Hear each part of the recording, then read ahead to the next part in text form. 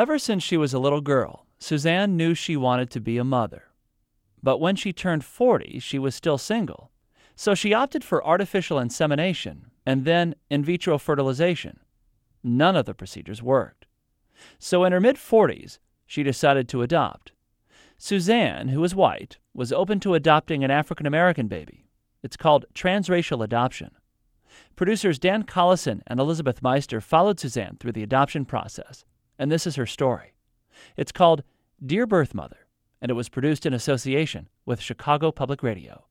Dear Birth Mother, writing a letter to someone who could change my life so dramatically is scary, to say the least, but nowhere near as scary as the task I know you face in choosing a future for your child. I'll start by introducing myself. I'm Suzanne. I was blessed. I wrote this letter to an audience of women I haven't met, women who will use this letter to help them decide if I'm the best person to raise their child. It's one of the first steps in the adoption process, and it's kind of one part autobiography, one part marketing piece. Personality-wise, I'm very outgoing, warm, and affectionate with a sunny disposition. I'm extraordinarily perceptive and caring and have been known to cry at commercials. I was taught to be open and honest. I'm working with a domestic adoption agency, and they'll pass my letter along to these women who have chosen to place their baby with another family. As you may know, I'm single. Unfortunately, now that I feel like I could be the best wife and mother yet, it's harder than ever to meet Mr. Right. The upside to this, however, is that your child will be my number one priority. I want you to know that I will love and cherish him or her with all my heart. All right. We're going to get started. The state of Illinois requires me to take parenting classes before I can adopt. Because I'm open to a child of any race, especially because the waiting period can be much shorter for babies of color, my agency suggested this series of seminars on transracial adoption led by biracial women. My name is Michelle M. Hughes. I'm an adoption attorney. The workshops that we're doing right now, the primary purpose, I joke, it's basically training white people to raise kids of color. The fact is, there are so many babies of color in this country that are not being adopted. Agencies actually make the fees more affordable to try to find a home for these babies. There's frankly a supply and demand issue. There's just not enough parents stepping up to the plate to adopt African American children. Consequently, it means that agencies discount these children in order to get them placed. The room is filled with mostly white people. And when you first walk in, there's a little container of beads of different colors, and there are questions asking you, pick a bead that corresponds to the answer to each question. And the questions are, what color are most of the people in your neighborhood? What color are most people you work with? The bead exercise is to get people in a place where they're willing to listen. Because I think a lot of people walk into the room thinking, a baby's a baby, and it doesn't make a difference. And love will cure all. I feel like I probably have more friends of color than most white people that I know. But when I look at my bag, it is very lily white. This was a fairly alienating experience to sort of come into as the first thing that you're being introduced to in this workshop. It just felt like, is this something I shouldn't do? This is wrong, that my child's always going to feel lonely? And kind of put me a little bit on the defensive, to tell you the truth. Tonight, what we have is 4 panelists for you, and all of our panelists, our parents, have already transracially adopted. One mother told us about her biological daughter, who's white, and this daughter had a really good playmate down the street, but when the family adopted their first African-American baby, this friend just kind of disappeared. The mother's pretty sure that the parents of this little girl said she couldn't play with their daughter anymore because of their adopted black baby. And we had to explain immediately that family's family, and this is no friend. It's a hard thing. It will hit you immediately. And then they also told a story about taking their child to an African-American barber. And then at one point the barber said, "You are not the mother of this curly-headed boy." I said, "Oh, yes, I am. That's my son." "No, you are not a mother of a curly-headed black boy." And one of the things I have learned from being up there is that I will never disrespect anyone, never. But I hold my ground. I will not back down either. So I simply said, my son was born 12 weeks early. When he was addicted in the hospital, I'm the one that went every day. I held my son. I've adopted my son. I've taken care of him for 5 years. I am the mother of a curly-headed black boy. He said, okay, we're friends now. That's a whole nother aspect that I kind of hadn't really thought much about, is like, prejudice from the black community as well. That what are you white lady, what are you doing with this baby? One of our babies. I know where their heart is, but I think it seems a little misdirected, because these kids would most likely go into the foster care system. But if you could be sensitive to the child's cultural heritage, then that's a pretty darn good compromise. Okay. Do you open to a child whose birth mother used marijuana at some time during pregnancy? Would consider. In every adoption, there are risks. A child whose birth mother used cocaine at some time during pregnancy? I'm going to say no to that one. One of the big risks is just not knowing whether your birth mother abused alcohol or drugs during her pregnancy. So I asked about this at my first meeting with my adoption agency. What is the procedure to sort of find out about this birth mother and her drug use? Self-report. Pure self-report, That's nothing right. else. We can't do anything else. We can't tax test.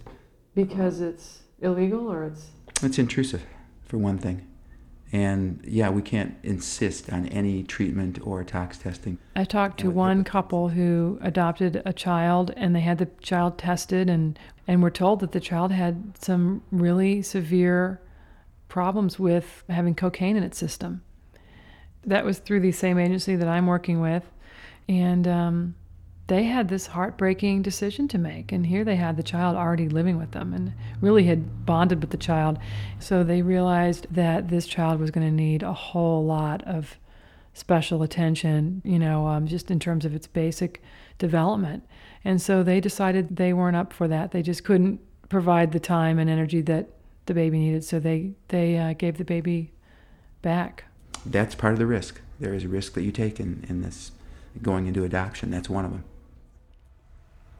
My name is Suzanne. I live on the north side of Chicago. It's a few weeks later, and I'm at another transracial adoption workshop. And I'm Ann. I live on the northwest side of the city of Chicago. There are a couple other single mothers in the group, and one woman, Ann, announced that she had been placed with a baby. She'd had a referral for a baby, had met the birth mother, and the baby was due in May. And so that was received with, warm applause and hoo-ha's. And I had lunch with her today. So I'm very happy. That was heartening to me because she was single and actually got a placement pretty quickly after she had signed on with the same agency that I'm using. And I just was really anxious to hear the story of how her meeting with her birth mother had gone. And she said that she thinks at the beginning it's going to be very tough for her, although she wants me to be there when the baby's born. But, wow, Ann, but congratulations. So far, it's better than I had let myself hope it would be, So.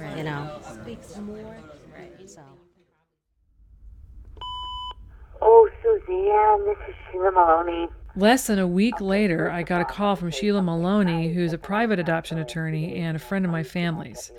I had asked Sheila to keep an eye out for a baby for me. There's something brewing. Something's brewing, I think she said. And I need to talk to you to see if this is something you want to go with. My name is Sheila Maloney. I help my clients run various ads in newspapers to attract birth mothers that might call in on an ad. Something similar to adoption would be the answer to our prayers. It's like a 60-word or less way to sell yourself. Sheila had said, listen, you should give me your birth mother letter, because sometimes I get these women who call, and they are, especially if you're open to any race baby, my clients are mostly white, and they want mostly white babies, and so I have to refer the women of color away usually to an agency. So she said I could just refer them to you. I came across this ad in a paper, and I think her name was Sheila, and started talking to her, but I didn't give my name or nothing like that. I had gave another name just to see how it was and how it was going to play out. She said, I have a friend who has a child that they cannot keep, and would this family be interested in adopting this baby? She told me a little bit about the situation with the child. The child was about 2 months old then. This is a full African-American situation. Suzanne has always been very open to that. So I sent her the profile of Suzanne. And when I talked to the birth mother about the fact that this was a single parent that I was going to send her. She said, that's fine. That does not matter to me. I've been around a bunch of single women who done it by themselves without a man's help. It too much didn't put like any doubt there.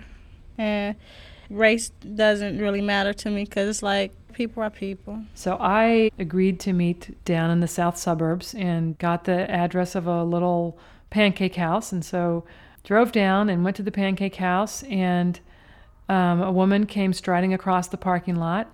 She introduced herself as the friend. And as we were going in, she had a couple kids in the car and said that her sister was going to came along to watch the kids, and she would take her baby inside. So we went inside to this place and sat down, and the baby was on the same side as me with on a little the bench part, and she sat on the seat opposite. And I said, now, what is your baby's name? And she said the name of the baby that was to be adopted. And I suddenly realized that this was the baby. And I looked at her, and she kind of smiled a little sheepishly, and she said, it's actually my baby that is being adopted. So here I was looking at this baby that could possibly be my daughter.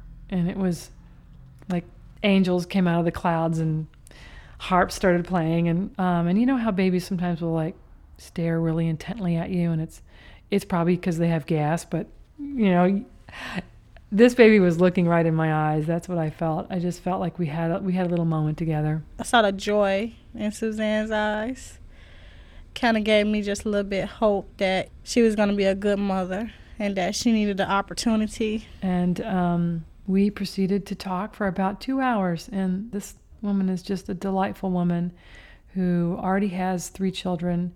And she's 23, and she just knows that she can't handle this herself. Going from place to place and knowing whether or not you was going to have a place to sleep, that was the major thing that was going on in my head.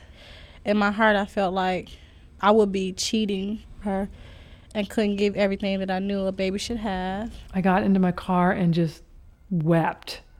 I just cried and cried and cried. Tears of joy. You know, I held this baby, and I realized that I think I've met my daughter. I think I just met my daughter. Since that first meeting with the birth mother, things have been moving really fast. We've spoken on the phone a number of times, and she's having several counseling sessions with the social worker, which is required by law. So I could end up getting this baby in a matter of a couple of weeks. But I'm reminded tonight at my last transracial adoption workshop that the rug can be pulled right out from underneath you. I'm Ann. Last month when I was here, I had been picked by a birth mom, and I had a fall through after the baby was born. The mother went into labor really early, and so Ann dropped everything, raced down to this small town in Illinois, was there for the birth, literally held the mother's hand through the whole birth experience. And the baby, who I spent like 5 days in the hospital with, in the nursery with, which was just awesome, got placed with the birth mom's father, who had wanted the baby all along, had not been supportive of the adoption. And I feel very conflicted about even having this conversation with you, because the last thing I want to do is take away from what should be really like an exciting, fun time. Right. And it did take the wind out of my sails a little bit. I mean, I did kind of take a step back and go, whoa, this could happen, and I need to sort of keep this in the back of my head. Well, good luck. Thanks. And stay in touch. Okay. I feel hopeful and excited for you. Thanks. There are a couple of things that worry me about my situation. The birth mother's mom doesn't know her daughter's plans for the baby, and they all live together. We don't have such a great open relationship to the point to where I would actually talk to her, because she's already going through stuff herself.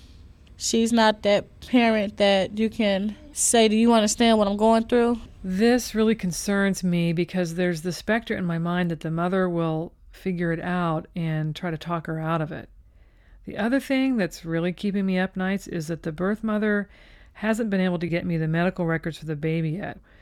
The birth mother has actually already signed temporary custody papers, which means I could essentially take the baby at any time, which she actually seems really anxious for me to do. It's really tempting, but my gut says to wait until I get the medical records to make sure the baby doesn't have any physical or developmental problems. This is something that is profoundly personal for me.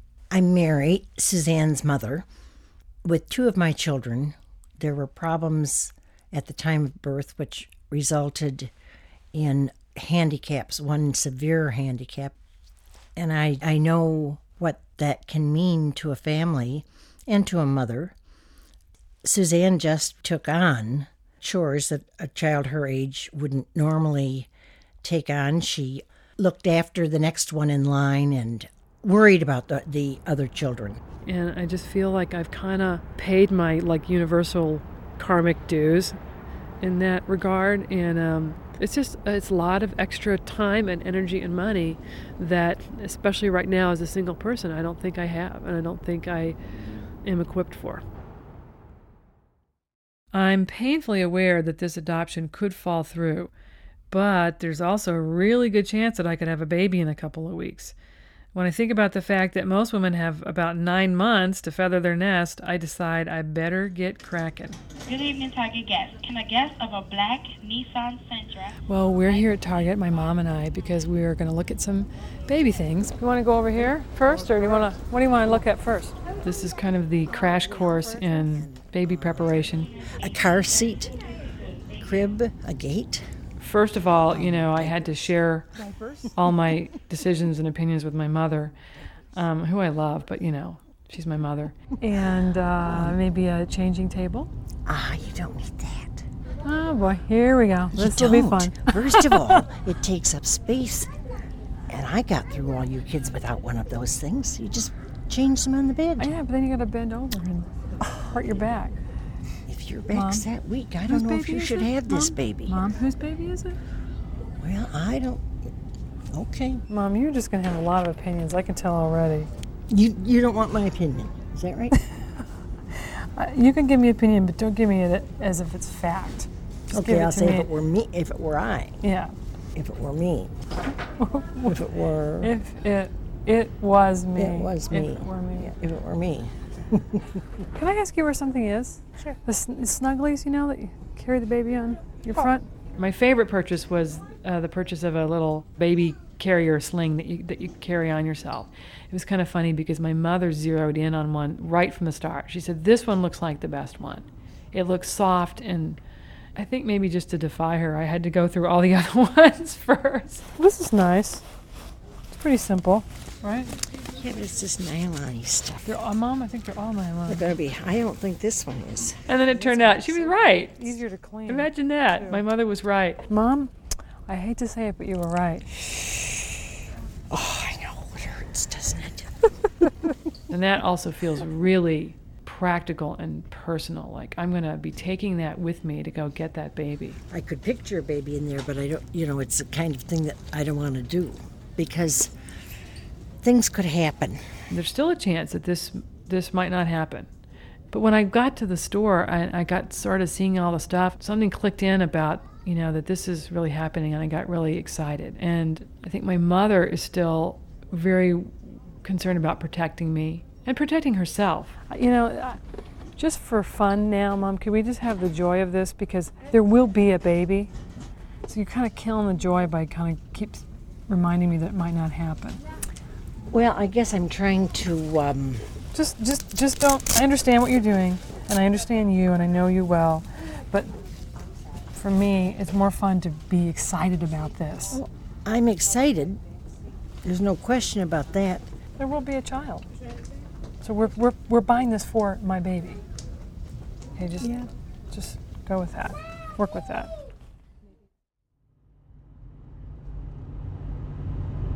Well, for the past, I'd say almost week, we've been waiting for the birth mom to provide medical records on the baby and anything that she had on herself about her prenatal care. And I just found out just yesterday that she had all the records and she read them over the phone to me, and all the correct tests were negative for both herself and the baby, and that was a big relief. So I'm on my way. I'm on my way to go pick up my daughter. I have my mom and we're taking my mom's car because I'm not sure why we're taking my mom's car. I wouldn't let my granddaughter ride in a car like yours. Thanks a lot. Hi. Party of 4. We're actually going to have 5. We're meeting one more person, yeah. We're at the Olive Garden, and we're in the suburbs, and the pickings were slim. I called churches to see if any churches were open in the evening in the area, and none were. And she didn't want to do it at her house, of course, because her family was there. So where do you do something like this, you know? And it was either an Applebee's or an Olive Garden. And I opted for the exotic Olive Garden. So that's where we are. Maybe she'll always love Italian music because of that. And I'm just waiting for the birth mom to show up. She called ahead and said that she was running a little bit late. And we waited and waited. And I couldn't say anything to Suzanne, but my mind was saying, she's not going to come. She's not going to come. So I waited in the vestibule, which was the longest 15 minutes I've waited in a while. And then she called me. Hello? She actually called from the parking lot, said she was there. Oh, good. So I went out and met her, and she was with her sister. And she had the baby, of course. And went out and gave her a hug. How are you? How you doing? She seemed like what I had come to know, which was a very sort of poised and relaxed and gentle, easygoing woman. She didn't seem nervous to me, but she's kind of got this sort of imperturbable way about her. I think it's protection, you know. I think it's just how she copes. I was nervous though, really tense, really nervous. But it wasn't like a bad type of emotion. It was more like, you know, like a happy one, like I knew she was in the right place. All right, how's everybody? Good. My name is Christy. I'm going to be your server. Hi there. Hi. We sat down at the table, and the baby was facing the birth mom, so I couldn't really see the baby. She was almost like a no man's zone. She didn't belong really to either mother. So we were eating, and her phone rang.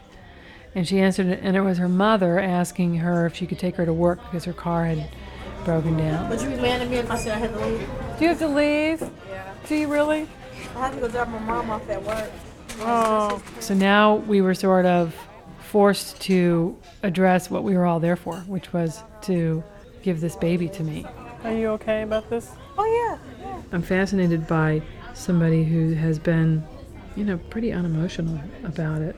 Even on the moment that she handed the baby to me. You want to give her a little kiss? Yeah, sure. I think she kissed her and whispered something. I kind of looked away. I wanted it to be a private moment for her in a very public place.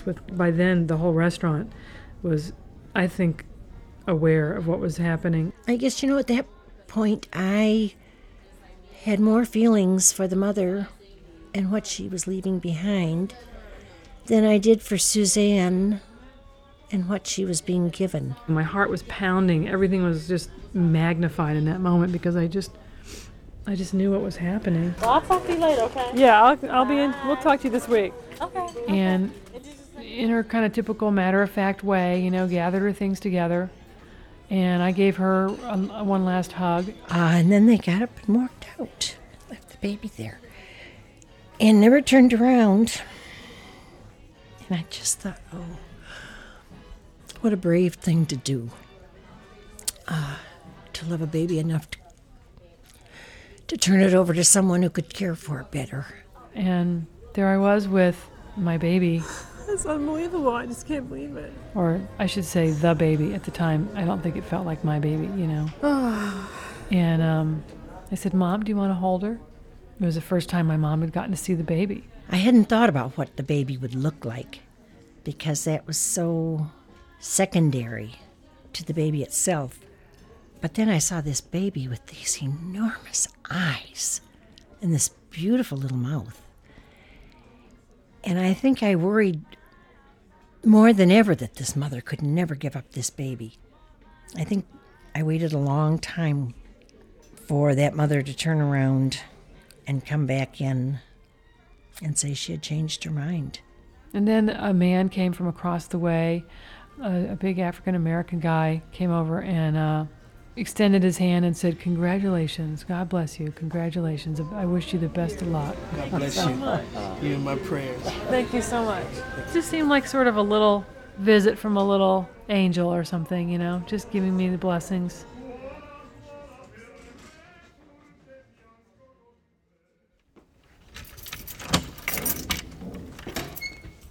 I've just pictured myself walking into the house with her, you know, saying, this is our house. Here's your house. This is where we're going to live. I've been waiting for you. I'm going to show her her room. Look at all the cool clothes you have already.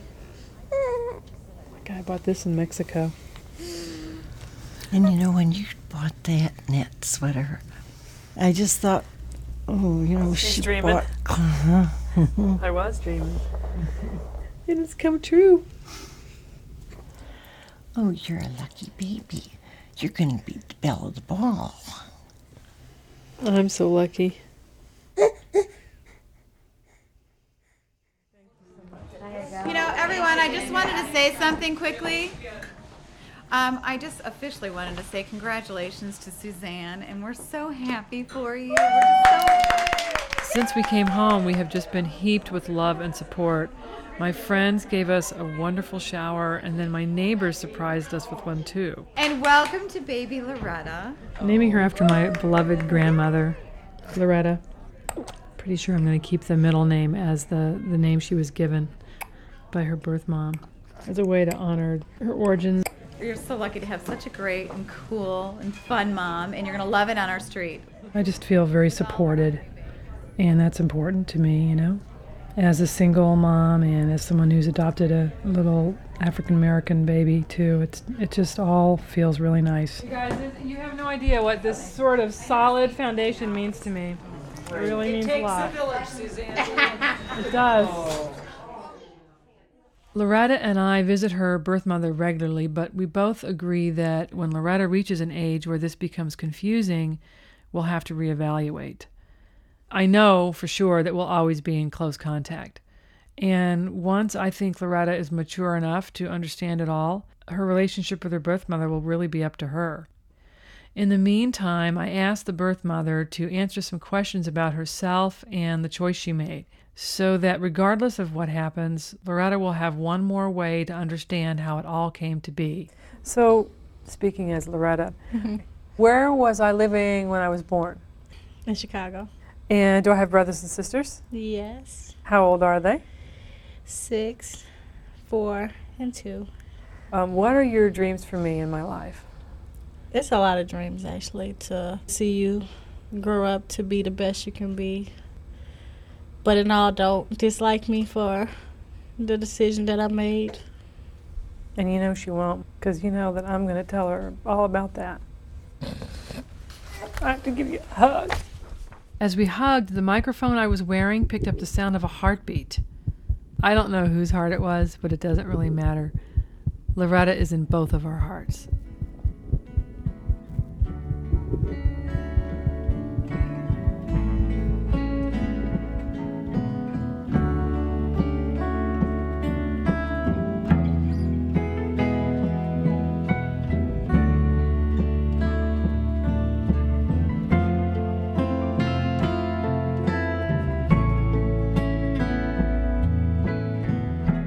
Dear Birth Mother was produced by Dan Collison and Elizabeth Meister for Long Haul Productions in association with Chicago Public Radio. You can find out more by visiting our website at longhaulpro.org.